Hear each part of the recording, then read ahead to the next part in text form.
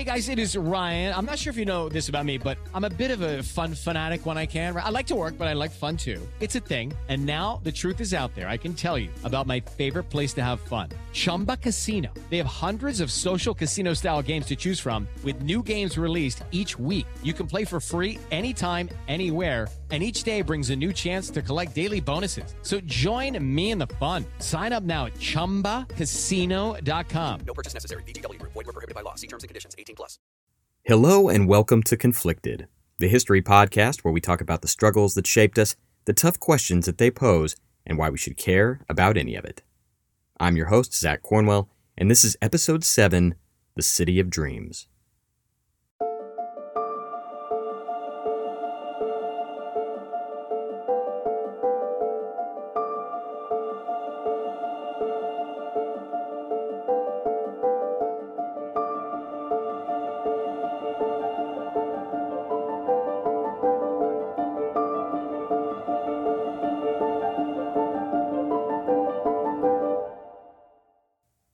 In the year 1526, an investigation was launched.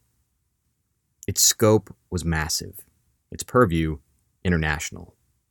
Judges and clerks and lawyers gathered in musky, candlelit courtrooms on opposite sides of the Atlantic Ocean. From the seat of the blossoming Spanish Empire in Castile to its most recent possession of New Spain, the area we now call Mexico, witness after witness swore oaths before God and gave their testimony. Priests and mercenaries, sailors and soldiers, great lords and dons, interpreters, artists, cooks, even laborers. And they all had one thing in common. They all had been eyewitnesses to arguably the single most pivotal event in North American history. And as the lawyers scribbled down each man's words, compiled their documents, and built their cases, one name came up again and again and again. Cortez. It was a name some of the witnesses despised and others worshipped. Everyone seemed to have a story to tell about this man Cortez. Some gave accounts of monstrous crimes against humanity, of cruelty and deception and murder. Others told stories of bravery, audacity, and cleverness, of superhuman guile and bottomless guilt. One man wrote that Cortez had, quote, no more conscience than a dog, end quote. But what the lawyers wanted to know, what they were trying to figure out, is what exactly had happened just a handful of years earlier. How had this nobody, a poor aristocrat of no real importance, who'd never commanded men in battle before in his life, brought a 3,000-year-old culture to its knees? How had Cortez, in just 2 years, completely destroyed, looted, and subjugated a powerful kingdom and all of its allies? One of the largest, wealthiest cities in the world had been reduced to a smoldering ruin. And now people wanted to know why. How had Cortez, with just a handful of expat mercenaries and impoverished explorers, brought down the Aztec Empire? But more importantly, where was the money? Where was the gold? And had Cortez given the King of Spain his rightful cut? In short, what secrets were Cortez and his friends hiding? Well, that story starts many years earlier, in Mexico. Modern-day Mexico City has some of the worst traffic in the world.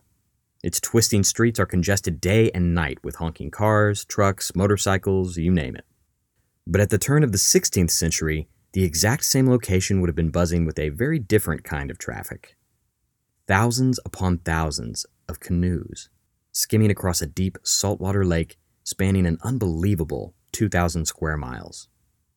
Where Mexico City is today, there used to be a huge lake called Texcoco, and in the center of Lake Texcoco, there was an island. And on this island lay the Aztec capital of Tenochtitlan. Now, you'll hear a few different pronunciations for the name of this city. Sometimes people say Tenochtitlan or Tenochtitlan, but we're going to go with Tenochtitlan, because frankly it rolls off the tongue better. In the year 1519, Tenochtitlan was, by some estimates, the largest metropolis in the world. Bigger than London, bigger than Rome, bigger than Damascus, and maybe even Constantinople. The only cities comparable in size were half a world away, in China. But the city that Tenochtitlan most resembled was Venice. Not in size, Venice was tiny in comparison, but in structure. Tenochtitlan was a floating city, an interlocking grid of canals and waterways, narrow alleys and sprawling pavilions. As the Aztecs built their city on the lake, they expanded the island little by little, engineering and creating new solid ground through the cultivation of floating gardens. And Tenochtitlan was connected to the shores of Lake Texcoco by 5 huge causeways, stone bridges that stretched for kilometers before they even reached the city itself. And those causeways got a lot of traffic. Tenochtitlan was the beating heart of the Aztec Empire, which controlled much of the area governed by modern-day Mexico. From the arid deserts in the north to the lush jungles of the Yucatan, the people of Mesoamerica owed tribute, respect, and fealty to the powerful Aztecs. 125,000 square miles and 400 distinct cities all fell under the thumb of the rulers of Tenochtitlan. Visitors from those client states could have seen the city for miles as they approached it. They would have seen huge temples, towers, and stepped pyramids rising up from the center of a glittering lake, its waters swarming with canoes and fishing boats. Walking along those causeways towards the center of the city, visitors could buy fresh fish, maize tortillas, chili peppers, venison, beans, squash, turkey. Artisans sold cotton and cloth, finely woven fabrics, and intricate jewelry made from silver and jade. And once inside Tenochtitlan proper, the first thing you would have noticed was how clean everything was. Unlike European cities, which at this time were usually filthy and crawling with infectious diseases, that will be important later, Tenochtitlan was insanely clean. They had a highly developed waste management system and an army of street sweepers that kept the public areas spotless. And the second thing you would have noticed was God. God was everywhere in Tenochtitlan, or more specifically, gods. The Aztecs had a huge pantheon of gods and goddesses, anywhere from 200 to 1,600 individual deities. These gods were colorful and eccentric, and each one had their own cult, traditions, and priests. Many had dedicated temples or pyramids which towered over the city, and the likenesses of these gods and goddesses were carved into stone or jade, painted on walls, or made into golden figurines. This pantheon included figures like the rain god, Tlaloc, the earth goddess, Coatlicue, the smoking mirror, Tezcatlipoca, the flayed lord, Xipetotec, and the goddess of love, Xochiquetzal. So ubiquitous were the Aztec gods that you'd be hard-pressed to find a house in Tenochtitlan that didn't have some kind of idol inside.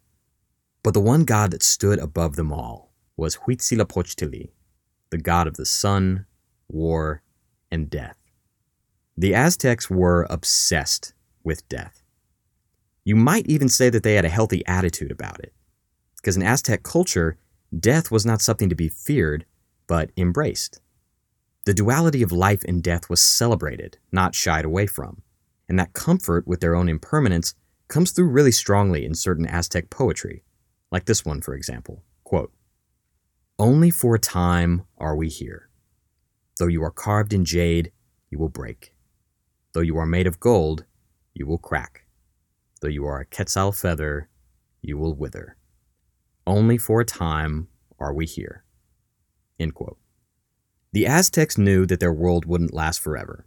They believed that an apocalypse was coming, an inevitable reckoning that would tear down everything they'd built. There was, however, a way to keep this cataclysm at bay, to delay the end of the world. The sun god, Huitzilopochtli, could save them, because he wasn't just the sun god. He was the god of war and blood and sacrifice. The Aztecs, as a lot of you already know, practiced human sacrifice, and they did it on an industrial scale. For the sun to rise every day, Huitzilopochtli had to be quenched with large quantities of what the Aztecs called, quote, their most precious water, or blood. Blood was extremely significant in the Aztec religion. It was considered nourishment for the gods, and the Aztecs had a variety of ways to satisfy that celestial appetite. The most common way was something called bloodletting. People would cut or pierce parts of their bodies, usually the earlobes or the tongue, and spatter the blood, like holy water, onto the shrines. Now, that was the low-stakes way to appease the gods. But it wasn't enough. A few drops from your earlobe was not enough to get the sun back in the sky every single day. That took a little more juice, and it was provided in the form of human sacrifices, anywhere from dozens to hundreds and even thousands being killed at one time. In his book Conquest, historian Hugh Thomas mentions one particularly big batch of sacrifices.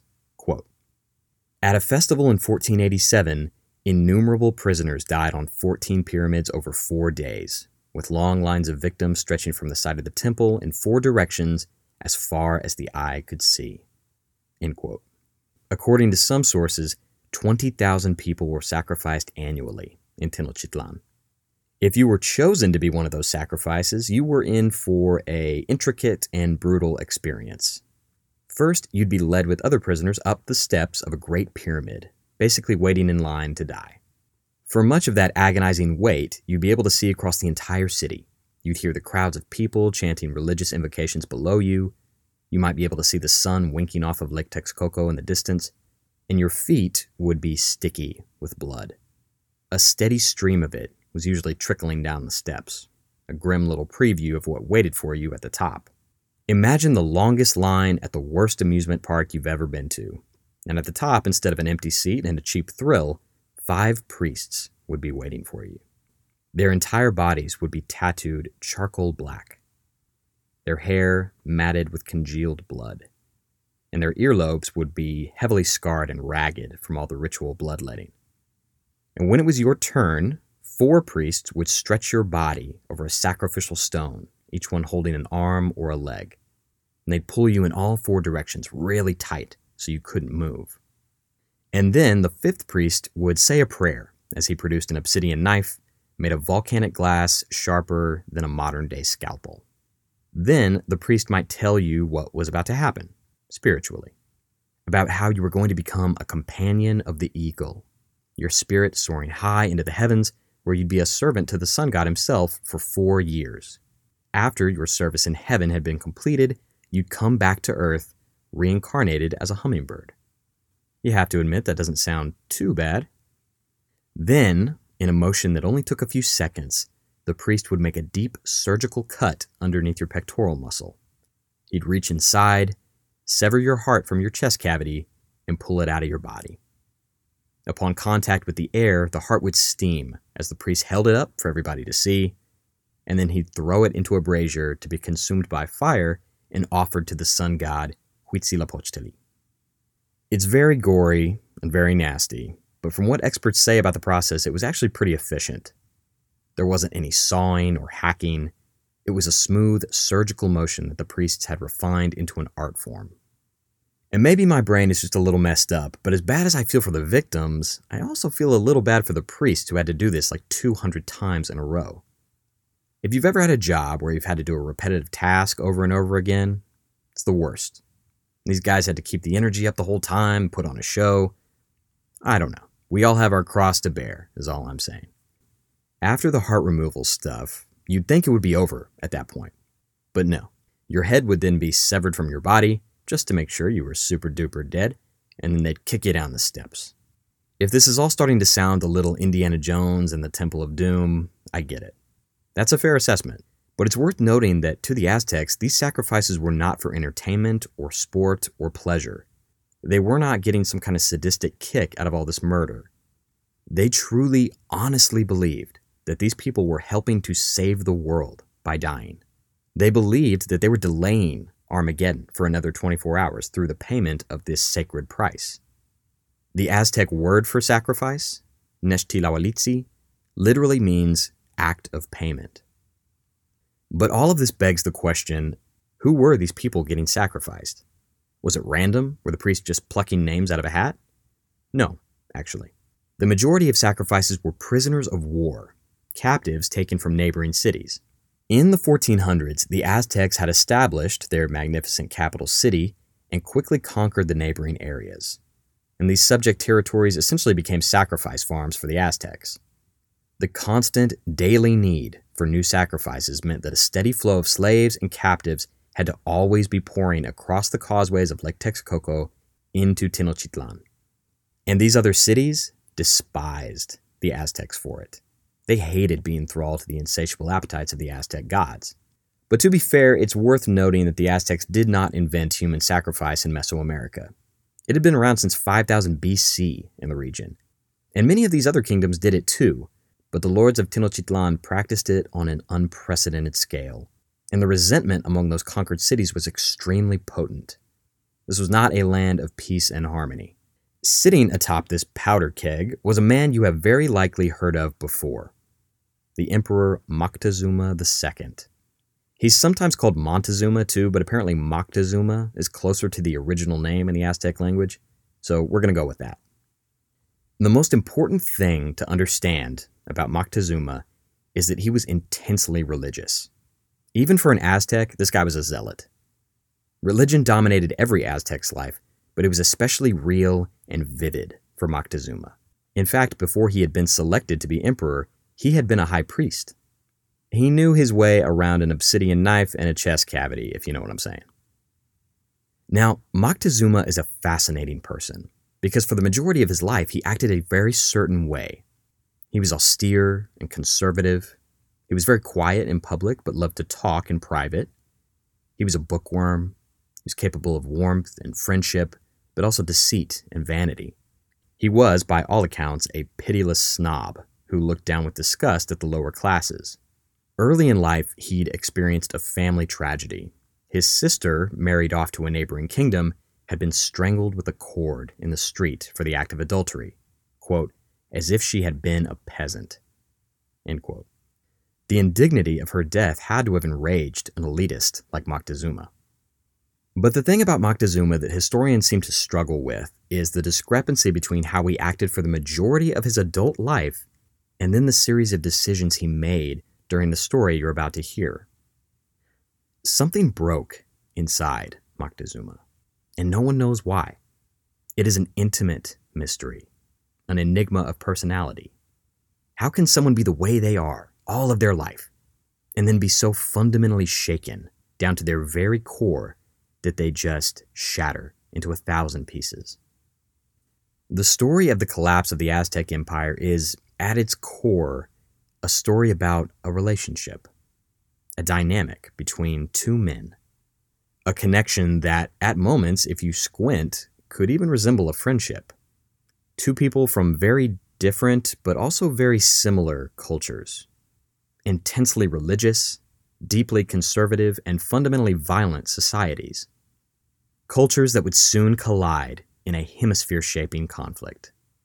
Now, we've met one of these men, the great emperor of the Aztecs, Moctezuma II. The other man was on the other side of the world, in Spain.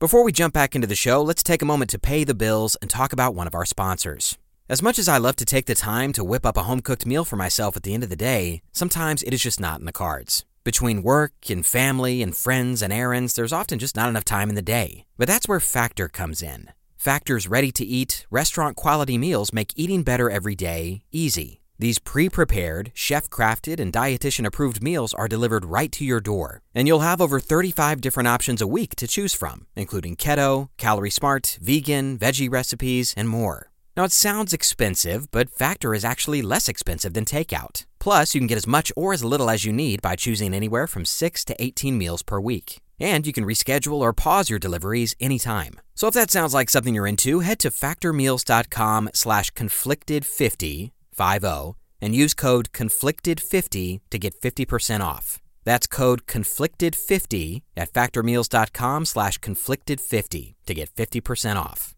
And now, let's get back to the show. 1492 was a big year. In many ways, it was the year the Spanish Empire was born. A hat trick of world-shaping events had taken place in the span of those pivotal 12 months, and odds are you're already very familiar with at least one of them. Almost every person in the world knows that 1492 was the year that the incessantly debated Christopher Columbus made landfall in the, quote, New World and opened the door to the colonization of the Americas. But don't worry, we're not going to talk about him. We all know that story. Columbus's voyage was certainly a watershed moment in history, but two other important things happened that exact same year. For centuries, the Christian kingdoms of Spain had been locked in a vicious crusade against the Moors, the Muslim rulers of the southern half of Spain. But in 1492, led by the monarchs Ferdinand and Isabella, the Christians finally achieved their stranglehold over the entire Spanish peninsula. The Reconquista, or Reconquest, was complete. In one fell swoop, the kingdoms of Spain were united under the banner of Christ. Well, almost. With the Moors defeated and sent scampering back to North Africa, Ferdinand and Isabella decided to continue their campaign of religious cleansing. In the summer of 1492, they expelled every single Jew that they could find from their kingdom.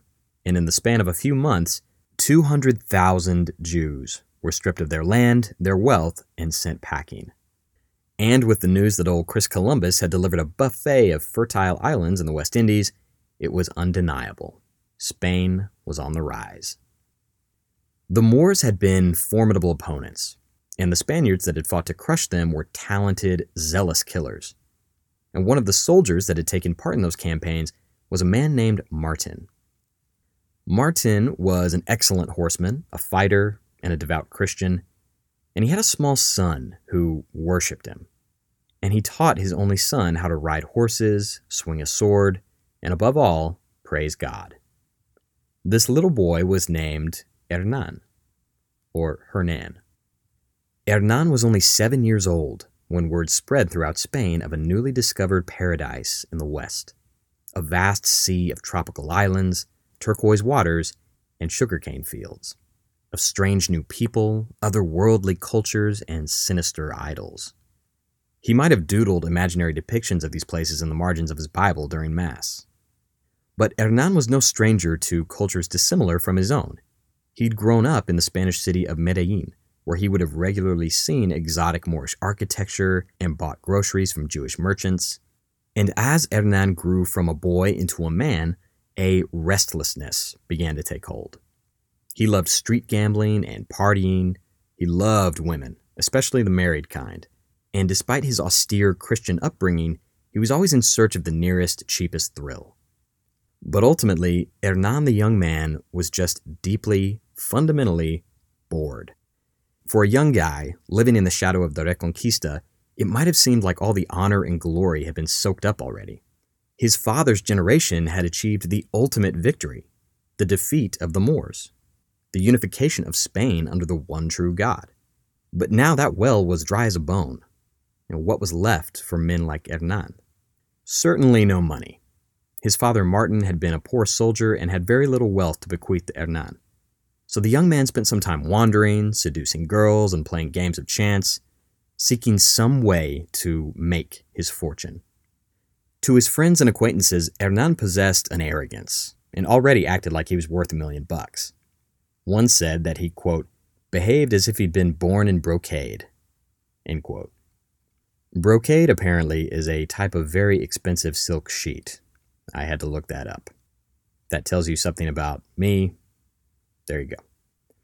So, listless, penniless, and bored as hell, Hernan arrived at a fork in the road. He'd recently become aware of two potentially lucrative opportunities. One was in Italy, as a soldier fighting in some religious war. The other was an offer of employment from a distant family connection, the governor of Hispaniola in the West Indies. It was a huge decision. Hernan could go to Italy, fight in wars for Christendom as his father had done, or he could roll the dice and book passage for this distant, exotic land people were calling the New World. Always the gambler, 22-year-old Hernan Cortez stepped onto the deck of a ship bound for the Caribbean in the summer of 1506. In that exact same year, an especially bright comet was observed all over the world. Civilizations from both hemispheres recorded descriptions of it. The Japanese said it was, quote, a large sphere with a bluish tint, End quote. The Chinese made mention of it also, and the intellectuals of Central Europe took note of it too. But its significance was especially felt in the city on the lake, Tenochtitlan. The Aztecs were accomplished astronomers, not quite as ingenious as the Mayans to the south, but they took great interest in the movements of the sun, moon, and stars. The study of the heavens was intrinsically linked to the Aztec religion, and they believed that they could discern meaning and symbolism from what was happening far away in the vacuum of space. Moctezuma might have been lounging on the roof in his palace in Tenochtitlan, sipping on a cup of frothing chocolate, when he noticed this comet burning across the night sky. And reportedly, it made his blood run cold. In the previous 10 years, he and his priests had been observing an above-average amount of celestial phenomena. To quote historian Hugh Thomas, there was, quote, a comet in 1489 and a total eclipse in 1496, end quote. And another comet was, quote, said to have fallen sharply in the sky, to have divided into three, and to have scattered sparks throughout the Valley of Mexico, end quote. Recently, the temple of the war god Huitzilopochtli had inexplicably gone up in flames. There was also a series of floods on the lake, where people reported that the water began to literally foam and froth. To Moctezuma, these were not random occurrences. This was a chilling pattern of celestial warnings, and the intensely religious emperor felt the prongs of existential dread sinking into his daily thoughts. He was convinced that something was coming. In reality, these kinds of astronomical phenomena were entirely normal, but the Aztecs, and Moctezuma in particular, saw hidden meaning in everything. Even the most mundane occurrences could symbolize something huge. One superstition in particular, to quote Hugh Thomas again, quote, anyone whose path was crossed by a weasel might expect a setback, end quote. Now, you might be tempted, after hearing those anecdotes about Moctezuma, to think, oh, those silly, superstitious Aztecs. But how often have you half-jokingly walked around a ladder rather than under it?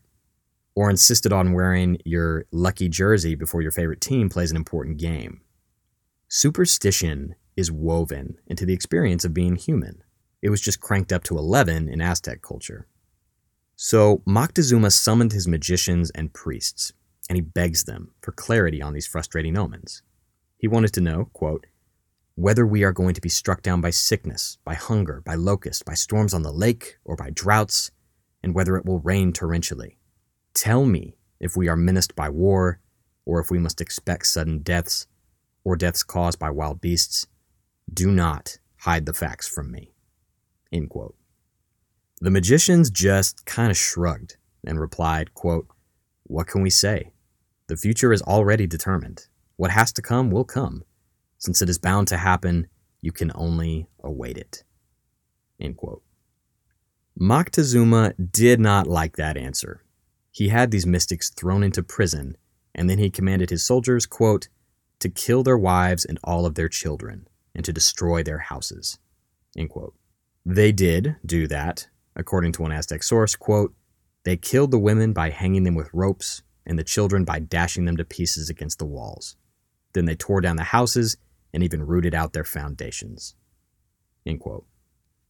Moctezuma had always been a harsh ruler, but these occurrences had set him on an edge that could quickly turn homicidal. And just 150 miles away, only 4 to 5 days by boat, the threat that he could feel in his bones but could not name was beginning to rise. In 1518, our old friend Hernan Cortés was a rich man.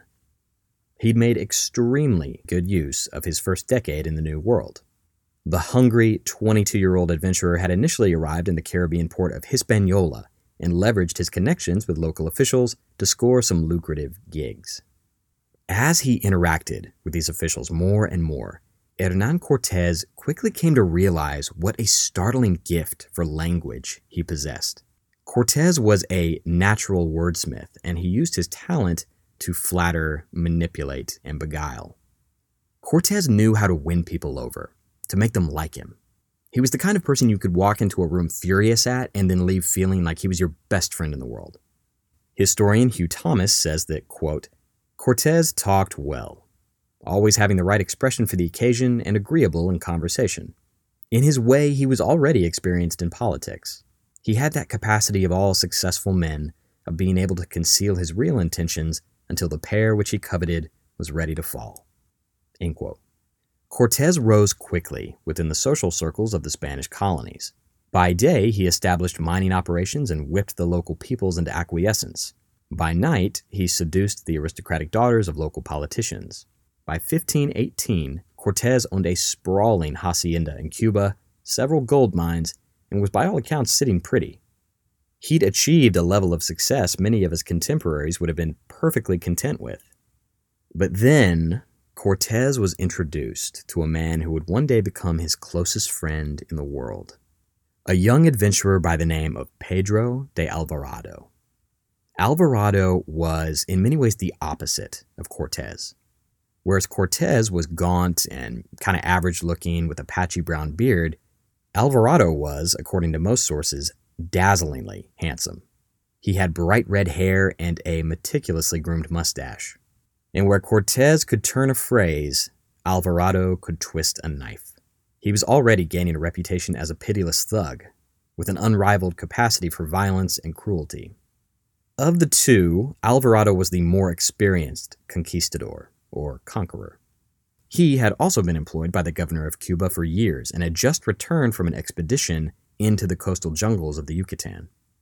He'd brought with him golden trinkets that fascinated the governor and spurred talk of another, larger expedition to journey deeper into the interior. Cortés was particularly interested in Alvarado's shiny souvenirs. For him, there was no such thing as too rich, and he suspected that these little trinkets were just the tip of the iceberg. By candlelight, Alvarado told Cortés of the coastal civilizations he'd only briefly encountered, of what he called, quote, the secrets of the land, end quote.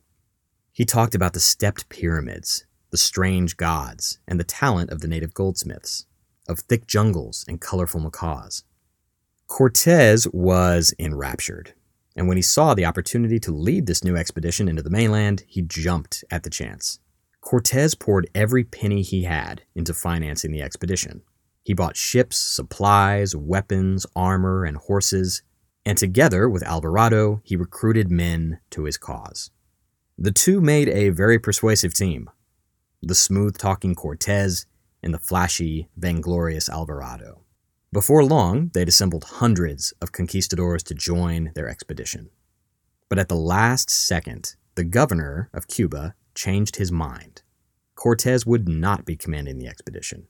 He would not even be joining the expedition. Naturally, this infuriated Cortés, but it didn't surprise him. As Cortés's star had risen over the years, he and the governor had gotten into spats, both personal and professional. And now that tension was coming home to roost. On the morning of November the 18th, 1518, the governor, his name was Velázquez, is urgently woken up by an assistant. This assistant tells him that something is going on down at the docks. So Velázquez throws on his clothes and hightails it down to the harbor. There he finds Cortés and his men, heavily armed. Anchored in the harbor, he sees 6 fully stocked ships ready to depart. Cortés, the governor realizes, is leaving without his permission. Cortés had gotten wind of the decision to relieve him of command and had outmaneuvered the governor. Velázquez says to Cortés, quote, "How is this, my friend, that you are setting off in this way? Is this a good way to say goodbye to me?" End quote. Cortés responds, "Forgive me, but these things have all been thought about for some time before they were ordered. What now are your orders?" End quote. Cortés was mocking him, and the stunned governor could only watch slack-jawed as Cortés, Alvarado, their 530 men, and 6 ships disappeared over the horizon.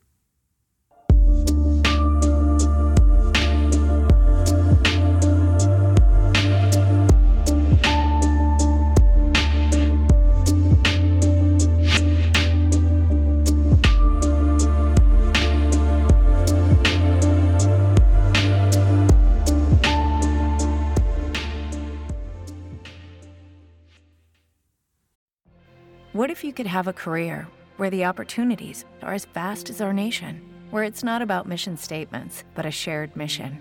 At U.S. Customs and Border Protection, we go beyond to protect more than borders. From ship to shore, air to ground, cities to local communities, CBP agents and officers are keeping people safe. Join U.S. Customs and Border Protection and go beyond for something far greater than yourself. Learn more at cbp.gov/careers. Today, if you go to the island of Cozumel, just off the coast of the Yucatan Peninsula in Mexico, you'll find colossal cruise ships, packed with tourists and karaoke machines, jet skis, and frozen margaritas. But in 1518, some very different ships were anchored in the turquoise waters of that tropical island. The Spaniards who splashed ashore onto the white sands of Cozumel were at this point outlaws. By defying the governor of Cuba, Cortez had put a price on his own head, and he intended to pay that bill one way or another. The men of Cortez's expedition were not an official military force. They were armed adventurers, mercenaries, and pirates. They included battle-hardened veterans of previous expeditions like Pedro de Alvarado, the red-haired second in command, but also 18, 19-year-old kids who were just trying to make a buck. This was not a crack team, to be frank. But cohering them all into an effective unit was the implacable will and irresistible charisma of Hernán Cortés. He and Alvarado had trained them very well, and they believed that they were ready for anything. After the brief stop in Cozumel, Cortés and his men made their way around the Yucatan Peninsula and landed on the southern coast of Mexico. It was not a comfortable place to set up shop. At the time, this part of Mexico was dominated by thick jungles and mangrove swamps. The conquistadors would have been baking in their heavy steel armor, pouring sweat, and constantly swatting away mosquitoes. As they made their way inland, up the twisting rivers and through dense vegetation, some of the younger conquistadors were amazed at the colorful birds and chattering spider monkeys. They had no idea that in a few short months, those exotic sights would seem quaint by comparison. Little did they know, Cortés and his men were trespassing in an area called Tabasco. Yes, like the hot sauce. The people there, the Tabascans, did not like these pale strangers with ugly hair on their faces tramping across their territory. So they decided to do something about it. As the conquistadors are making their way upriver, thousands of warriors descend on the tiny Spanish expedition. But their darts, arrows, and slings are no match for the steel swords, crossbows, and breech-loading cannons of the Spanish. The conquistadors slaughter the Tabascans, despite overwhelming numbers. Now, there are a few key reasons the Spanish were so effective against the Mesoamerican warriors, but we're going to come back to that dynamic a little bit later. For right now, all you need to know is that it's not even close. And the Tabascan chiefs quickly surrendered to this strange but deadly handful of foreigners. They shower Cortés, Alvarado, and the rest of the conquistadors with food and gifts: turkey, fruit, maize tortillas, jade figurines, turquoise masks, and most importantly, gold in every form. Gold dust, gold idols, gold earrings.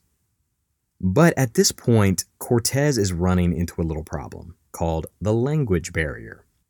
The Spanish had a guy with them who'd spent some time with the Mayans and knew that language. But the southern third of North America is a huge place. There are dozens of languages and thousands of dialects. You might as well have a guy from Egypt trying to translate Vietnamese for you. But the Tabascans give Cortés one last gift. And this gift would prove to be the most valuable possession he ever acquired. A weapon more powerful than all the Toledo steel and gunpowder muskets in the world. The Tabascans present Cortés with a small group of women, slaves who can cook and clean. One of them is a tiny young woman named Malinche. In another life, Malinche had been royalty, but after her father had died, her mother remarried, and Malinche had been sold into slavery so she wouldn't pose a threat to her half-brothers. But being a princess had meant she'd gotten an education, and part of that education included languages. Among other dialects, Malinche could speak Nahuatl, which was the dominant language in the Aztec Empire. This princess-turned-slave, combined with the Spaniard who could speak Mayan, gave Cortés the key to unlocking communication in the region. He could now convey his thoughts, words, and opinions to the Mesoamericans with much more accuracy than before. an advantage that would prove to be extremely valuable. Through Malinche, Cortez asked the Tabascans where all this gold had come from. And one word was said over and over again: Mexica. That word, Mexica, which is spelled Mexica, Malinche translated that was the local name for a powerful people to the north, a vast empire ruled by a high priest from a beautiful city floating on a lake. And just like that, Cortez knew about the Aztecs, their city, and the wealth that they possessed. But Cortez wasn't the only one who was learning things. Back in Tenochtitlan, Moctezuma was getting constant intelligence reports on the movements of these strangers from across the sea. The emperor of the Aztecs had a vast spy network, which reported back to him with details on the Spaniards and their position.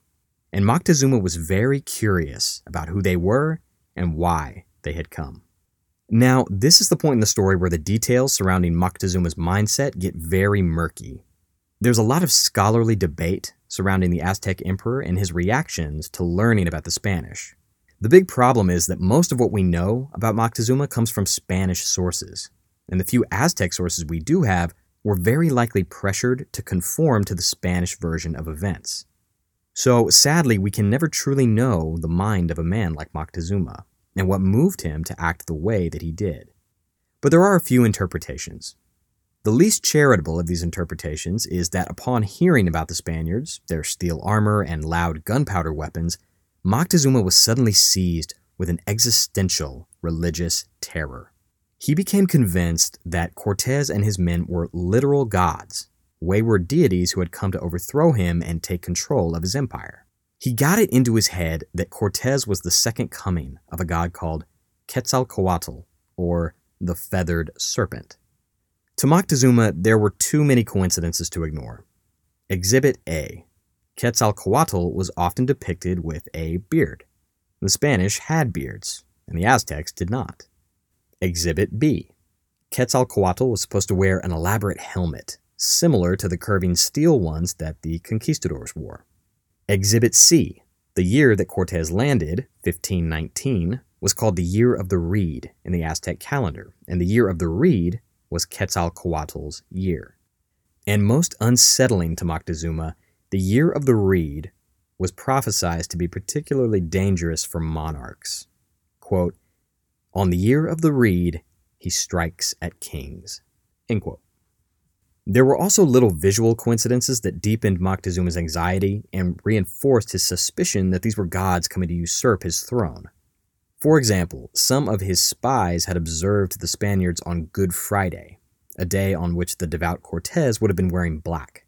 Well, wouldn't you know it, black was one of the key colors for Quetzalcoatl. Honestly, it's almost too many coincidences, which is why some historians utterly reject the narrative that the Aztecs thought Cortez was a god at all. In his book, When Montezuma Met Cortez, historian Matthew Restall asserts that this divine angle was mostly propaganda spread by the Spanish after the Aztec Empire had been destroyed, and that they actually deliberately misrepresented details of the Aztec religion to support that narrative. And it's hard not to see his point, or at least give all of these hyper-specific coincidences a healthy bit of side-eye. It's almost too neat and tidy. The truth seems to have been a lot more nuanced. Regardless of what thoughts were swirling around in Moctezuma's mind, one thing we do know for sure: he was alarmed and curious. He needed to learn more about the Spaniards, and he needed to make contact. So he sends a small group of emissaries to meet with the enigmatic and dangerous figure from the east. Cortez may have not been the feathered serpent Quetzalcoatl, but he was a snake. In the early months of 1519, the conquistadors were feeling pretty confident about their situation. They had an interpreter, the intelligent and beautiful Malinche, who the Spaniards had baptized and renamed Doña Marina. That, by the way, is the name that we'll be using for her from now on. They had also acquired native allies, and best of all, they'd gotten a little taste of the gold and riches that the region could offer, which was a huge morale bump for the men. But Cortez still had a problem. It didn't matter how much gold the conquistadors discovered, if their expedition continued to be seen as illegal by the Spanish government, they would just be forced to hand it all over and be thrown in prison for their efforts. So Cortez, Alvarado, and his most trusted captains devise a plan. If they created a new town, a new coastal colony in the name of the King of Spain, they would be legal overseers of that colony. That meant that they could operate on their own authority, accountable only to the King of Spain himself, and immune to any consequences the vengeful governor of Cuba might try and put upon them. So on June 28, 1519, Cortez founded the city of Villarrica de la Vera Cruz, rich town of the True Cross. And with that, boom, Cortez had ostensibly full legal legitimacy to continue his expedition. The few men who resisted this coup, Cortez had flogged or hanged. One of them even had his feet cut off. Now, what happens next, you've probably heard before if you know anything about this story.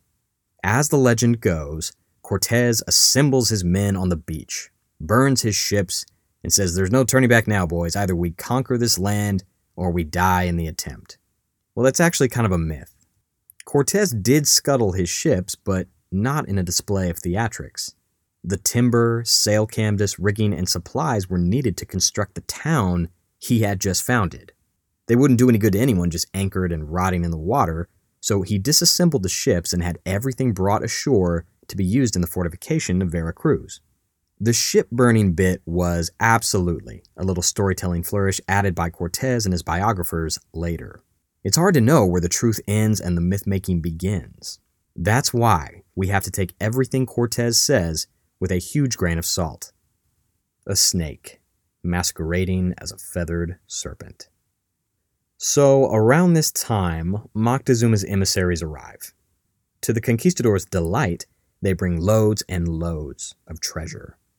Cortez and Alvarado thought that they had seen gold before, but this was on a whole different level.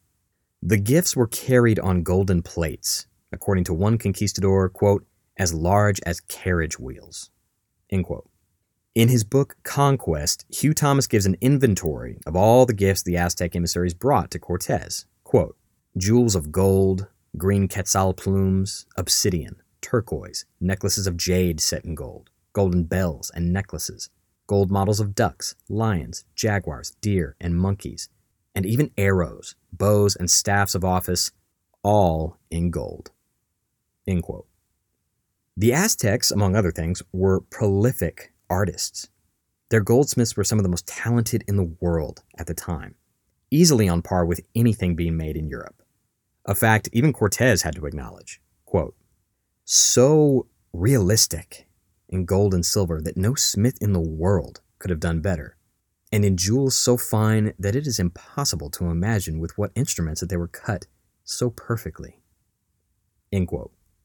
Moctezuma's plan, it seems, was to buy Cortez off.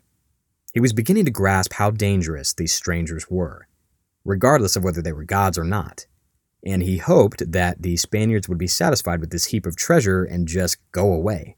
Not only that, they would be so awed and humbled by the wealth Moctezuma could just casually give away that all ideas of moving inward towards the Aztec capital would be abandoned. It was a power move, essentially. Well, Moctezuma did not know Cortez. He did not know Alvarado. And he did not know the men who'd sailed halfway around the world to earn a fortune. These gifts only succeeded in whetting their appetites for more. The conquistadors realized that if the emperor could just give this much away, how much more gold was hidden away at this mysterious city on the lake. So Cortez, Alvarado, Doña Marina, and 350 Spaniards set off north towards Tenochtitlan. The route is punishing. These guys suffered every imaginable discomfort. Malaria, dysentery, heat stroke, jungle rot. It is awful. Their Tabascan guides take them deeper and deeper into the interior, and they cross mountain ranges, rivers, and valleys. The steel armor the conquistadors wear, in that heat, in full sunlight, can reach 200 degrees. Scalding hot. It'll burn your fingertips off. So the Spaniards quickly learned to adopt the light cotton armor the Mesoamericans favored. It was breathable and offered a decent amount of protection, nothing compared to being encased in steel plate, but you can't hike through jungles and mountain passes with that on. And it's worth noting that as greedy and as violent as the conquistadors were, it's hard not to admire the audacity of these adventurers. But you have to remember, they had no idea what they were walking into. At this time, they didn't realize that Mexico was part of a larger continent called North America. They thought it was just an especially big island off the coast of China. These were not moral men, but they were brave. That bravery would be tested very soon, as Cortez and his men entered a kingdom called Tlaxcala, which happened to be the greatest enemy of the Aztecs. They despised Moctezuma and the lords of Tenochtitlan. Cortez, always the savvy politician, realized that he could use this. Initially, the Tlaxcalans resist, but after a short battle, the Spanish defeat them. It wasn't a cakewalk, though. One Spaniard said, quote, "They put so much fear into us that many of us asked for confession." End quote. But the Spanish do win, and after the battle, Cortez gathered up 17 of the prisoners and had their thumbs cut off. Then he sends them back to their rulers as a message. Well, message received. Before long, Tlaxcala has pledged its support, and Cortez has an army of native warriors at his back. From what we can tell, many of the Mesoamericans did seem to believe that Cortez and his men were gods or demigods at this time. According to one soldier in the expedition, they, quote, "called us Tules," which is their name for both their gods and evil spirits, end quote. They were especially fascinated with Pedro de Alvarado's bright red hair, which reminded them of the radiance of the sun. They immediately started referring to him as Tonatiuh, which was one of their sun gods. The arrogant Alvarado probably loved this. But divinity aside, the Tlaxcalans realized that this Spaniard Cortez is a dynamic shifting agent of change in the region, and maybe with his help, they could finally overthrow their old enemies, the Aztecs. So, with these new allies, thousands and thousands of them, Cortez continues onward towards Tenochtitlan. But standing between him and Moctezuma's city on the lake, there was a very different city. It's called Cholula. Yes, again, like the hot sauce. There are a lot of hot sauce names in this story. Cholula is the Mecca of the Aztec Empire. It's not as big or as magnificent as Tenochtitlan, but it's very important because at the center of this city, there's a massive pyramid that's remarkable for two reasons. Reason number one, at this time, the pyramid at Cholula was the largest pyramid in the world, even bigger than the Egyptian pyramids at Giza. Just try and wrap your head around that, because I can't. Reason number two, this pyramid is dedicated to the Aztec god Quetzalcoatl. Now, if you remember, that's the god that everybody thinks Cortez is. So Cholula rolls out the red carpet and the conquistadors enter the city. Cortez, or Quetzalcoatl, as some of the locals think, is taken up to the top of this massive, indescribably huge pyramid. And he gets to look out across Cholula at the 430 smaller pyramids and towers dotting the city. Even Cortez can't help but get a little choked up at the sight of it. He says, quote, "It was more beautiful than anything in Spain," end quote. But as the conquistadors stay in Cholula, they start noticing something really weird. There are barely any women or children around. This is a city of 10,000 people, and it seems to be only occupied by warriors. So Doña Marina, Cortez's interpreter, strikes up a conversation with an occupant of the city. And this person warns Doña Marina that she has to leave now, to get out, because Moctezuma has set a trap for the Spaniards, and she should leave and save herself. But Doña Marina was ride or die loyal to Cortez. This was a man who'd raised her up from an enslaved dishwasher. Also, they were having a sexual relationship. I'm sure that helped a little bit. But anyway, she was not going to betray the Spaniards. So after hearing of this plan, she runs straight to Cortez and tells him. He's intrigued, but he wants proof. So he has Alvarado round up a pair of priests and has them tortured within an inch of their life. They confirm that Moctezuma had set this trap, and it was supposed to happen sometime in the next few days. The Spaniards, apparently, were to be captured, killed, or sacrificed. Cortez had heard enough. He rounds up all of the nobles in the city of Cholula, and once they're all in the same room, the conquistadors bar the doors. They draw their swords and load their crossbows. Cortez turns to the terrified nobles and says something to the effect of, quote, "Back in Spain, where I come from, we have a punishment for betrayal. And that punishment is death." The conquistadors butcher the unarmed nobility of Cholula. It's a massacre. And it's not a quick process either. It apparently took about 2 hours to kill them all. After that, Cortez lets his army of indigenous allies into the city, and Cholula is sacked and destroyed. The Great Pyramid burns for 2 days straight. Back in Tenochtitlan, the Emperor Moctezuma hears that Cholula, the religious epicenter of the empire, had been wiped off the map. In that horrifying moment, he realizes that this Cortez could not possibly be Quetzalcoatl. What god would destroy his own temple? If they were gods, they weren't Aztec gods. This was something else entirely. Rising above the burning ruin of Cholula, the conquistadors see a volcano. It's a huge cinder cone, which the locals called Popocatépetl, or the hill that smokes. In the days after the sack of Cholula, smoke and ash are just pouring into the sky, quote, like an arrow, according to one conquistador. It must have looked incredible. Cortez and his men certainly thought so. They'd never seen a volcano in their lives. So the Spaniards send one of their men up to the summit to check it out. He gets as close to the top as he can stand it, but it's so hot that his clothes literally catch on fire. He quickly pats out the flames, and he looks out over the landscape to the north. In that moment, from the top of that volcano, the Spaniards get their first glimpse of Tenochtitlan. In his own words, that man saw, quote, "another world of great cities and towers and a sea, and in the middle of it, a very great city." End quote. Just 50 miles in the distance, he could see the massive Lake Texcoco, and glittering like a jewel in its center, the Aztec capital of Tenochtitlan. They had finally arrived. Well, that brings part 1 of this story to a close. In part 2, we're going to take a look at the explosive confrontation between the conquistadors and the Aztec Empire. That episode will be coming very, very soon. But before I let you go, just a few updates and some general housekeeping stuff. The show is on Twitter now, so if you'd like updates on future episodes, visual and photo references for previous episodes, and a semi-daily dose of interesting historical facts, just go ahead and give us a follow. And lastly, if you're enjoying the show and you're liking these stories and this content, please remember to rate and review, and of course subscribe. And I love getting feedback, so if you have any constructive criticism or just some nice words for the show, I'd love to hear from you. This has been Conflicted. Thanks for listening.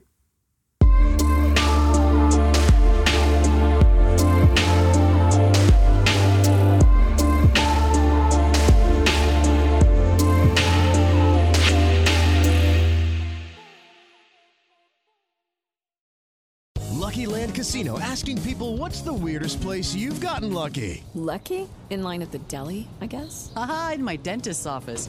More than once, actually. Do I have to say? Yes, you do. In the car before my kids' PTA meeting. Really? Yes. Excuse me, what's the weirdest place you've gotten lucky? I never win and tell. Well, there you have it. You can get lucky anywhere, playing at LuckyLandSlots.com. Play for free right now. Are you feeling lucky? No purchase necessary. Void where prohibited by law. 18+. Terms and conditions apply. See website for details.